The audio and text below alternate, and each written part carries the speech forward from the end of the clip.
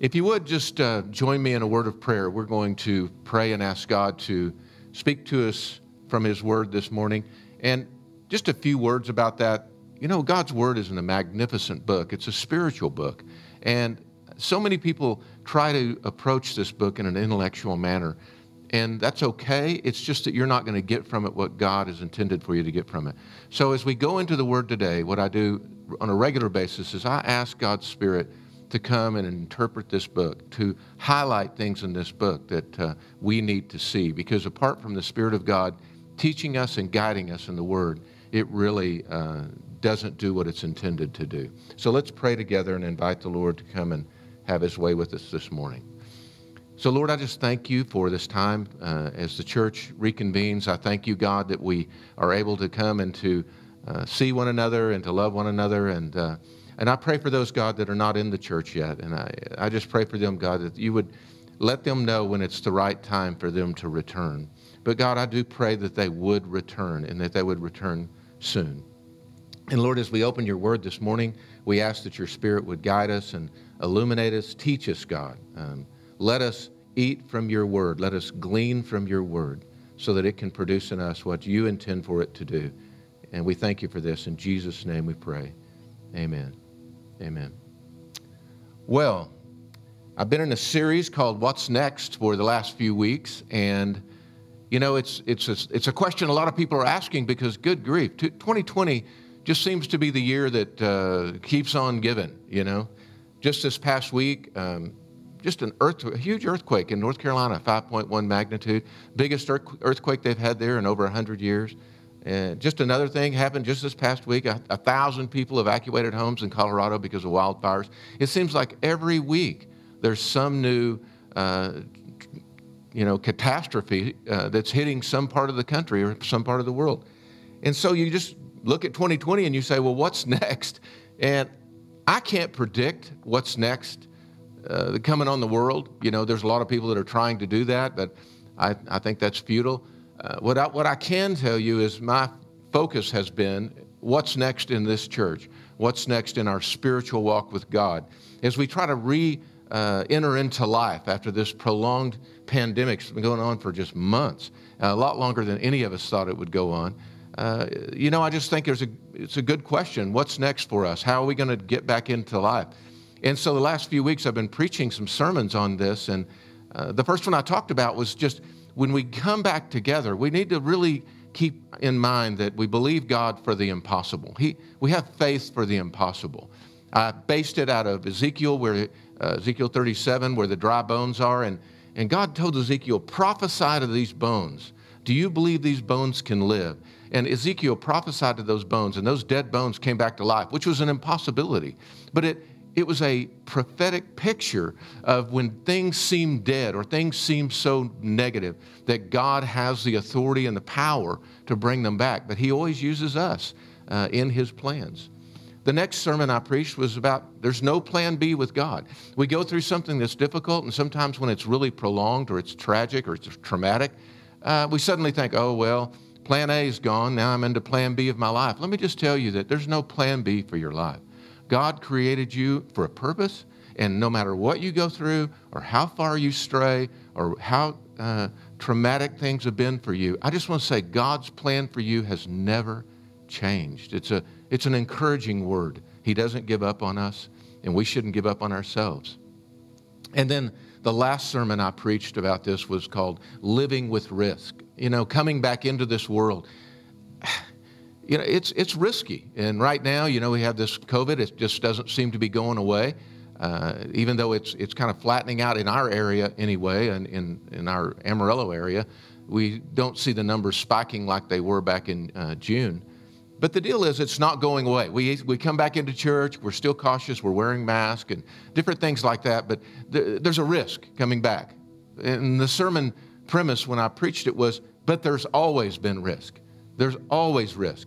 We just see this one because it's been put before our face for the last several months, and I think it's put us into a position where we're kind of afraid to take the risk to get back into life.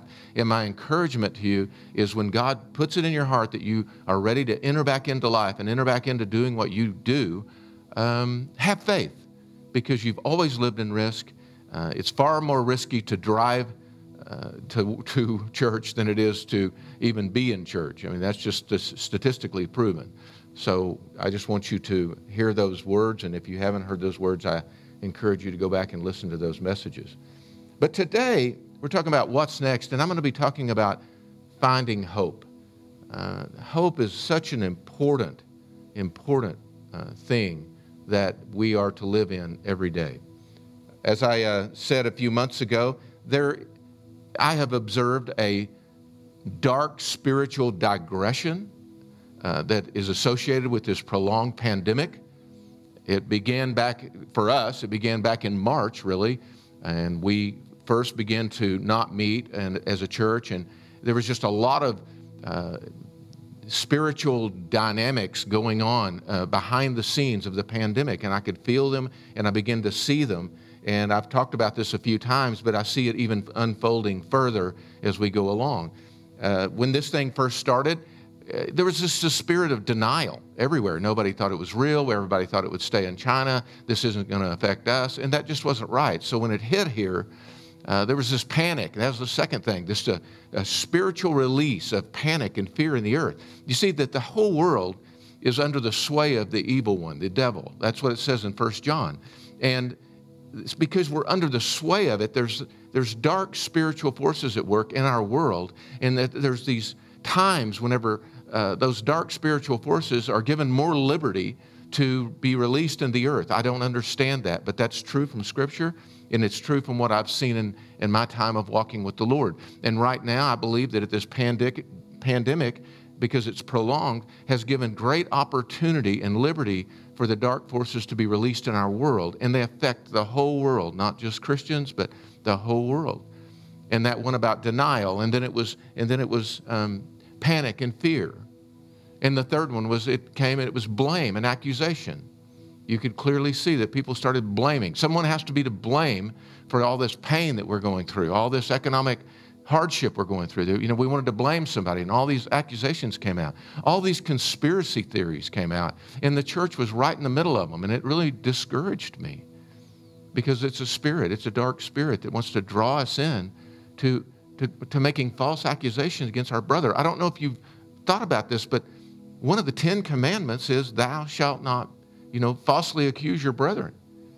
And whenever we step into conspiracy theories that are not confirmed and we begin to blame people or throw accusations, we actually are being drawn into darkness by the evil one trying to get us to break one of God's sacred commandments.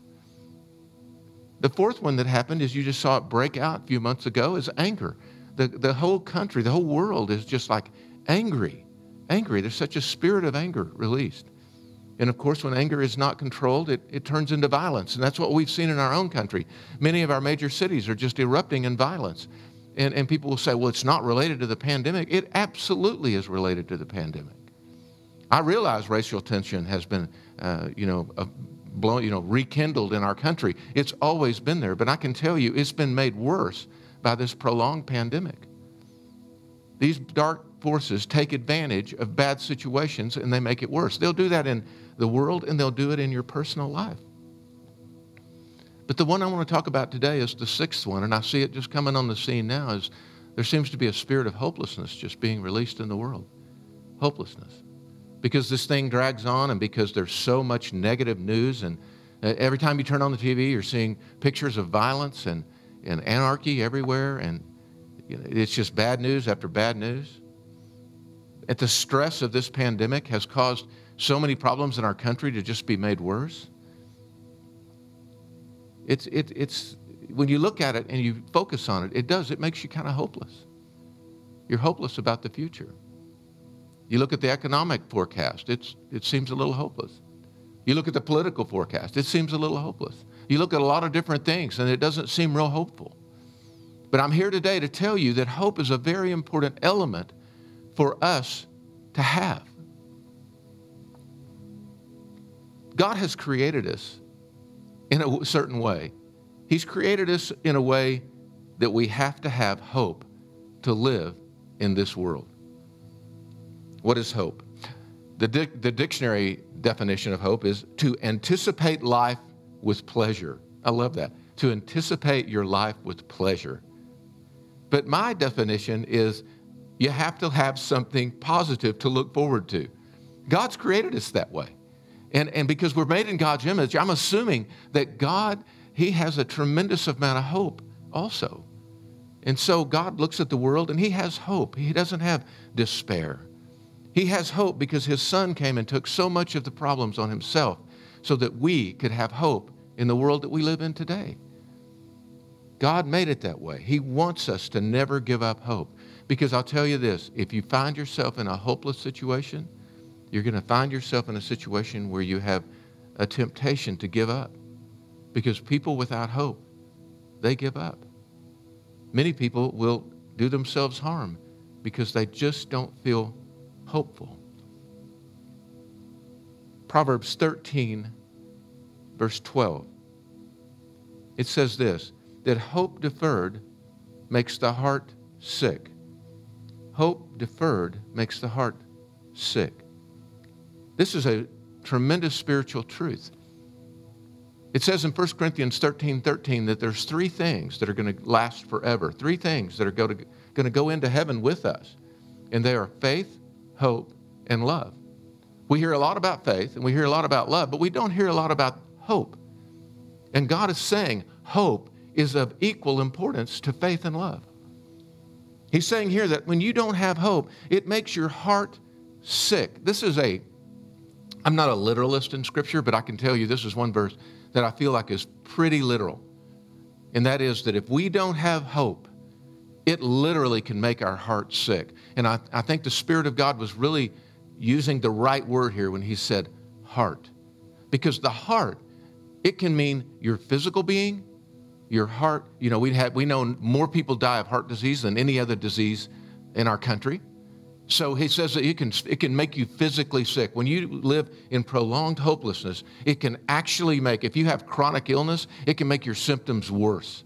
People that have no hope, they have more aches and pains, they have more sickness. It's true. And so He says it makes your heart literally sick. Your heart not only is the physical heart, how about your emotional heart? And I can tell you this, if you struggle with depression or mental illness or any kind of emotional things, that when you go through something that's a prolonged hardship, it's going to make your symptoms worse. And I've seen that in our church, that there's a lot of people that struggle emotionally and they're having a really hard time during this time. And the last one, when hope's deferred, it can make your spiritual heart sick. It can cause us to doubt God's goodness. It can cause us to doubt our faith in God. It can cause us to doubt all kinds of things. And it can make your heart sick. Hope is an essential part of being a human being. We must live with that anticipation of something positive in the future.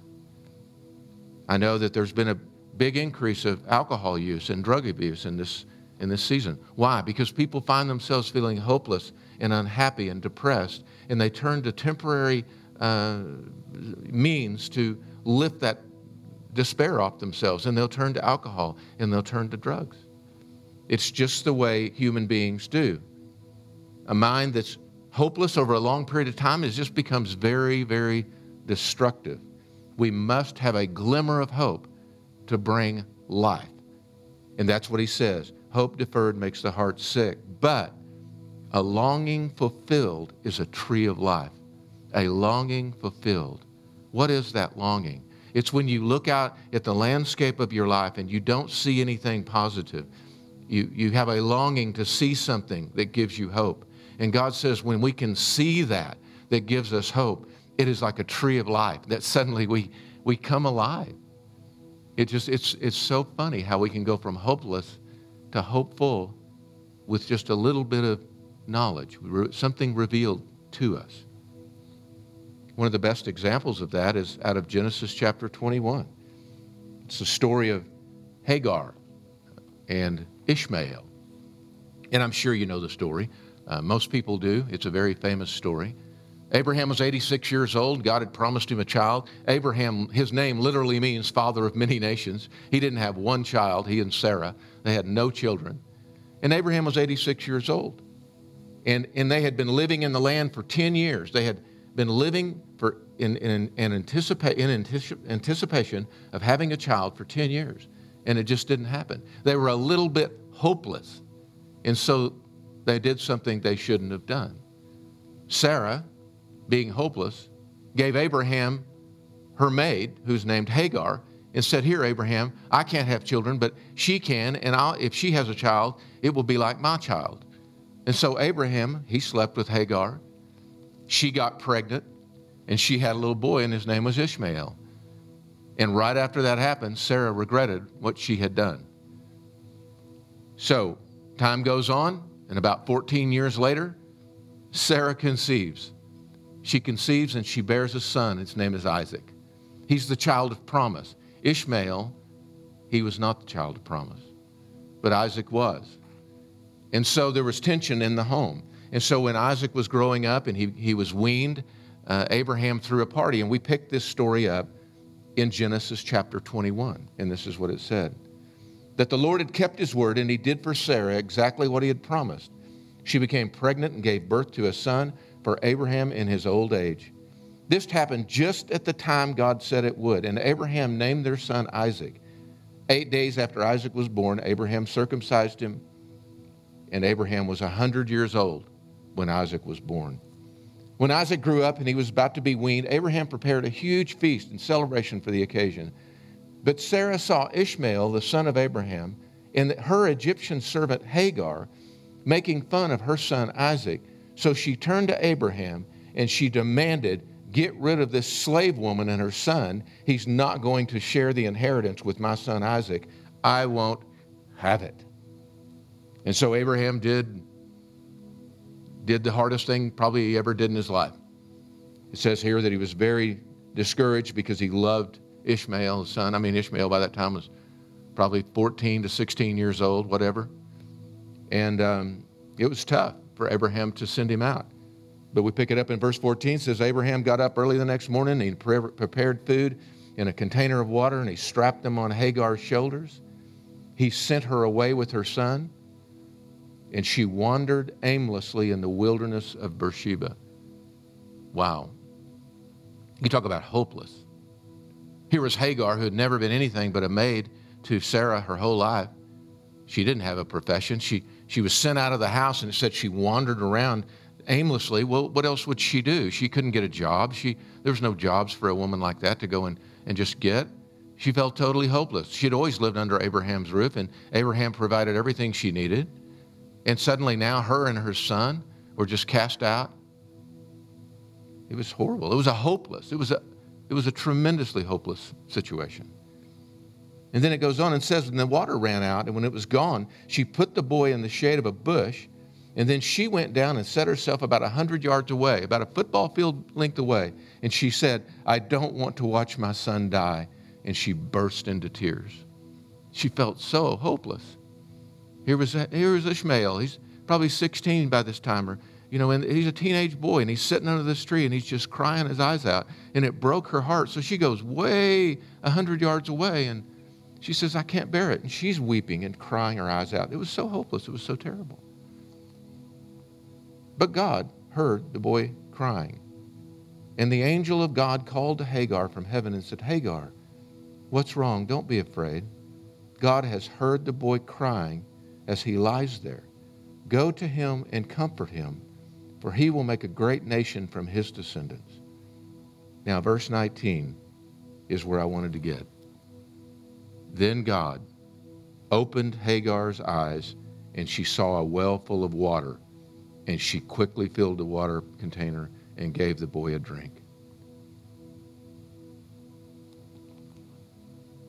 Hopelessness to hopefulness. That's what happened with Hagar. The pain of rejection, the pain of being cast out, the situation that she was thrust into, all made her hopeless. It was unimaginable. But God opened her eyes. Now I want to draw a couple of points from this. The first point I want to make is that well of water that she saw, God opened her eyes and she saw that well of water. Do you realize that well of water was sitting there the whole time, that she couldn't see it because she was crying her eyes out? Many times when we get hopeless, We get so focused on what's wrong, we get so focused on the bad situation, and we can actually become blinded to God's provision of hope that's right in front of us.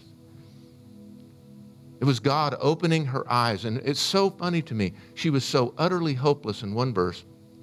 In the next verse, she has hope, and they go on and live, and they go on, and Ishmael does become a father of many people. But her hopelessness was turned to hope simply because she saw what God wanted her to see. She opened her eyes and she saw the well of water. And many times that's all we need to get hope rekindled in our life. We just need to see God's provision. We need a revelation of what is really the facts in front of us.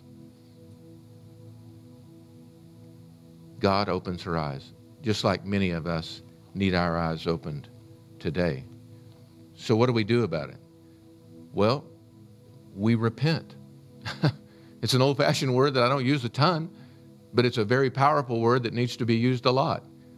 And repentance, we've always tied it to sin. We've always said, well, repentance is about sin, turning around from your sin and going the other way. It really isn't. It doesn't mean anything about sin at all. In the definition of repentance in the ancient language, it has nothing to do with sin. What it has to do with is changing your mind, changing the way you think, changing your thoughts.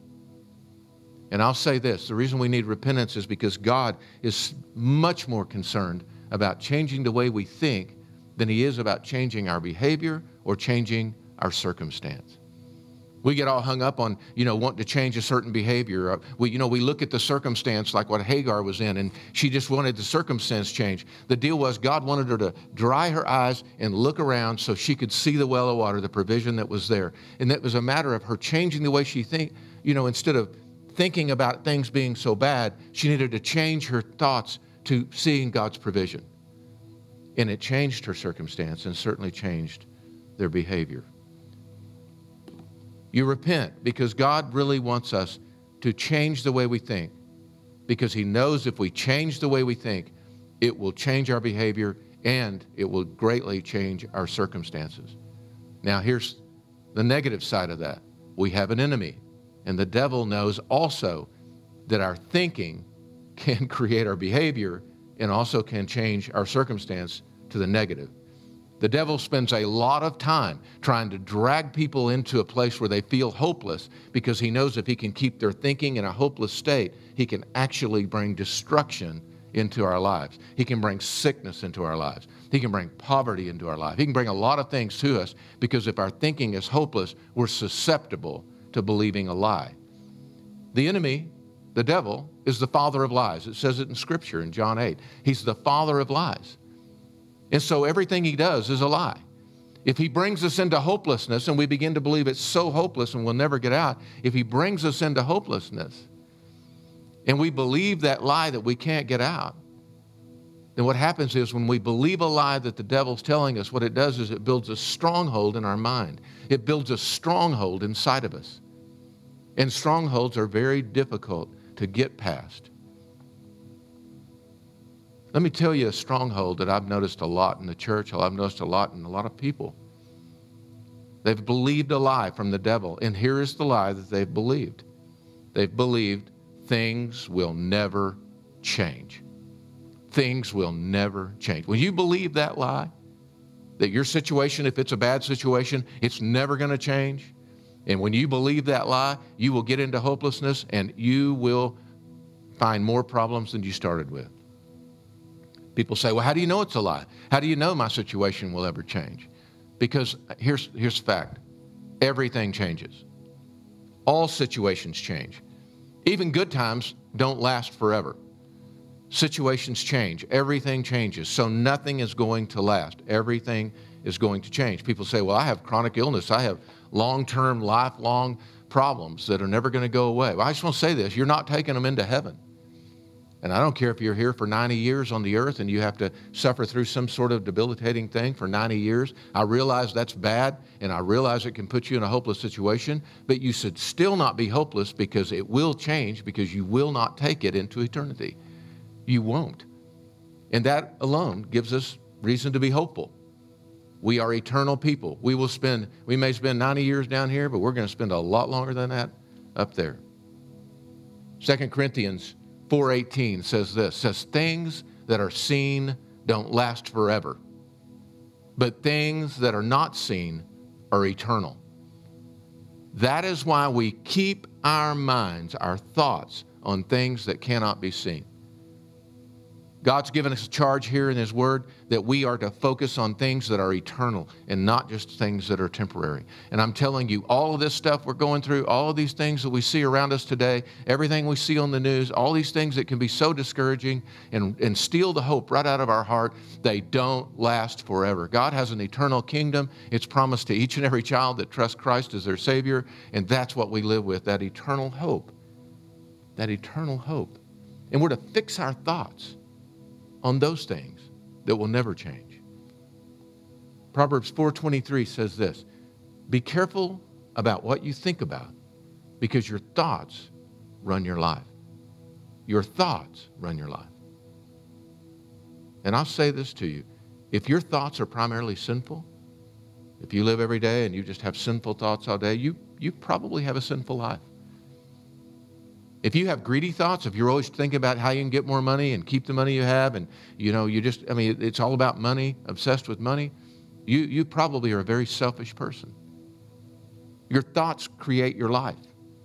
If you're always afraid of poverty and you're always afraid of being broke and you're always thinking about, just the poverty in your life, it's going to lead you to a poverty-stricken life. And if you live with angry and bitter and unforgiving thoughts, if you hold grudges, and you always are just one little statement away from blowing up, then you probably are going to end up being abusive with your words or with your actions, maybe even violent, because your thoughts run your life. Be careful what you think, because your thoughts run your life. So we must control our thoughts. And here's a fact. Some people say, well, you can't control your thoughts. They're automatic. Well, I want to tell you that that's not true. That's another one of those lies that are out there. You can control your thoughts. That's a fact. The Word tells us we can control our thoughts. And let me tell you why I know you can control your thoughts. It's because you get to choose what you feed your brain. You get to choose what you feed your mind. And if you feed your mind and your brain with things that are of God, if you feed your mind and your brain with things that are hopeful, then you're going to be a hopeful person. You're going to be an optimistic person. You're going to live with an expectation of good things coming. You're not going to live with an expectation of doom. Philippians 4:8 says this, keep your thoughts continually fixed on that is authentic and real, honorable and admirable, beautiful, respectable, pure and holy, merciful and kind, and fasten your thoughts on every glorious work of God, praising Him always. I love this scripture. He says to fix our thoughts. He says it's a choice, that we do have a choice about what we think about. Look at these phrases. Keep your thoughts continually fixed and fasten your thoughts on. Those two phrases imply that we have the ability to control our thoughts. We have the ability inside of ourselves to control what we think about. God would not ask us to do something that's impossible to do. All that would do is build frustration. And He says the first thing we're to fix our thoughts on is that's authentic and real. Authentic and real. Not to fix your thoughts on things that can't be authenticated.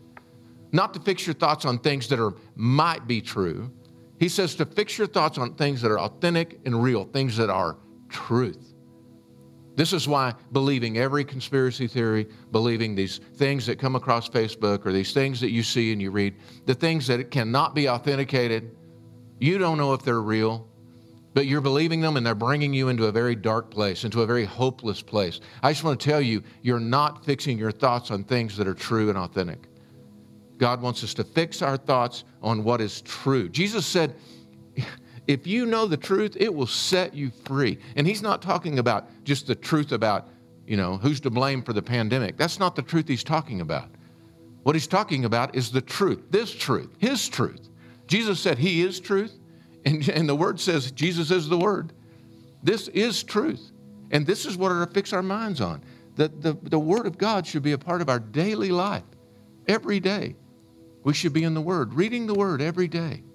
Feeding our mind with positive things, feeding our mind with things that can make a huge difference in our life. There are over 7,000 promises of God in this book. 7,000 pools of water, so to speak. Like Hagar, when she saw the pool of water, she went from hopeless to hopeful. And that's what these promises are like. They're like living water that God shows us. And when we see those promises, they can actually take us from a very hopeless place to a very hopeful place. You be reading the Word every day, and God's Spirit may highlight a piece of a verse to you. And that one piece of a verse, if you keep it in your heart, can actually make you hopeful rather than hopeless. We're to feed ourselves with the truth. Because if we feed our mind, our brain with the truth of God's Word, our thoughts will change. Because we really are what we eat. And these promises, they bring us into faith. They bring us into hope. They get our attention off of the things that are temporal in this world. We don't go around focusing on the politics around us or the violence or the COVID numbers or all that stuff. We don't do that because it takes us into a dark, hopeless place. We fix our eyes on the eternal truth of God. I want to draw your attention to what this verse says at the end, these verses. And it's this last part. To fasten your thoughts on every glorious work of God, praising Him always.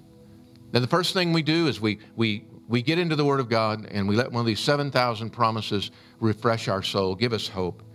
And the second thing we can do to remain hopeful is that we can count our blessings on a regular basis and give praise to God always. Because there's not one person that's hearing my voice that doesn't have a list of things to be thankful about to God. Get into a quiet place, do it regularly. Maybe you don't do it every day, but do it at least 2 or 3 times a week. Sit down quietly by yourself and just begin to just thank God. Simply thank God for everything that comes to your mind that's something you're really thankful for. And then give Him praise, because every good and perfect gift that's in our life is from Him. It's from His hand. Well, we're going to begin to wind this up, and I want to go down a couple more scriptures with you before we end. But the one thing I want to tell you is, I don't care where you're at or how hopeless you feel, God hasn't abandoned you. He has not abandoned you. And I take you back to that story about Hagar, because she really did think God had abandoned her. She had no reason to believe that God would come to her rescue. She was not a Jew. She was an Egyptian. She didn't even probably claim God, Jehovah, as her own God. But you know, there's a name for God in the Bible that's called, one of God's names in the Bible is called the God who sees me. Do you know who named God the God who sees me? Hagar. Hagar. Because she was so hopeless. She was in such a terrible place, and she felt like she was a million miles away from God. And God spoke to her. And God said He sees her. And she named Him the God who sees me. And I just want to tell you, no matter where you're at, that God sees you. He knows your situation, even if it seems very, very unhopeful. I just want to say there's hope, because God gives you hope. He sees you. We should begin to pray that God would open our eyes to see His provision that could give us hope, to open our eyes to see that pool of water that could give us hope. There's a verse back in Hosea, Old Testament book, chapter 2, verse 15. And when Hosea wrote this verse, he was a prophet, an old prophet. Israel had been taken captive by Assyria, and they didn't even have a nation at that time, because Israel had been so sinful, so idolatrous, and they had broken God's law so many times that God allowed Assyria to come in and just take the whole nation captive. And it was a bleak time, a hopeless time. People that were Jews in other nations, they thought, we'll never have our country back. We'll never be a nation again. But God, in His compassion, He could see each one scattered all over the world. And He decided He was going to bring them back into their own land. And Hosea prophesied this, and he's prophesying what God is saying. And God said this about Israel. He said, I'm going to return her vineyards to her and transform the valley of trouble into a door of hope. I I love this. I love this for several reasons. God looked out and he saw the hopelessness and all the sadness that was on his people that had been scattered everywhere. And his plan was to bring them back into their own nation. And he said, first thing I'm going to do is I'm going to give you your vineyards. Vineyards.